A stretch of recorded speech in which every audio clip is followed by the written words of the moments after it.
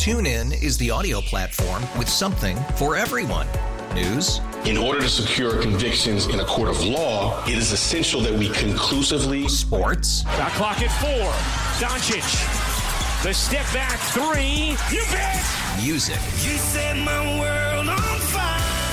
Yes, and even podcasts. Whatever you love, hear it right here on TuneIn. Go to TuneIn.com or download the TuneIn app to start listening. On today's Backstory, Going All News. I'm Wayne Cabot. The decision to make WCBS All News 50 years ago actually came 2 years earlier, when the lights went out.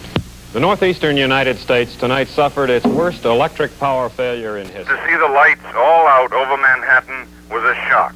A shock that sparked a radio format that would last 50 years and counting. Theater marquees are all dark now, and an emergency police car.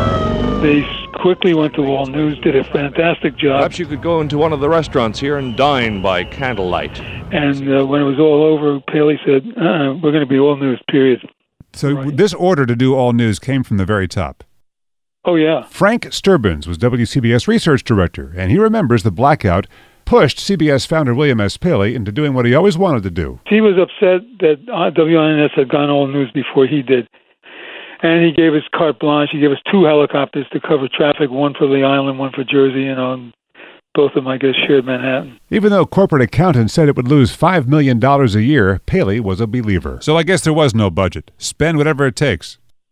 Initially, yeah. I'm Wayne Cabot. For more backstories, go to WCBS880.com/50. TuneIn is the audio platform with something for everyone. News. In order to secure convictions in a court of law, it is essential that we conclusively. Sports. Shot clock at 4. Doncic. The step back 3. You bet. Music. You set my world on fire.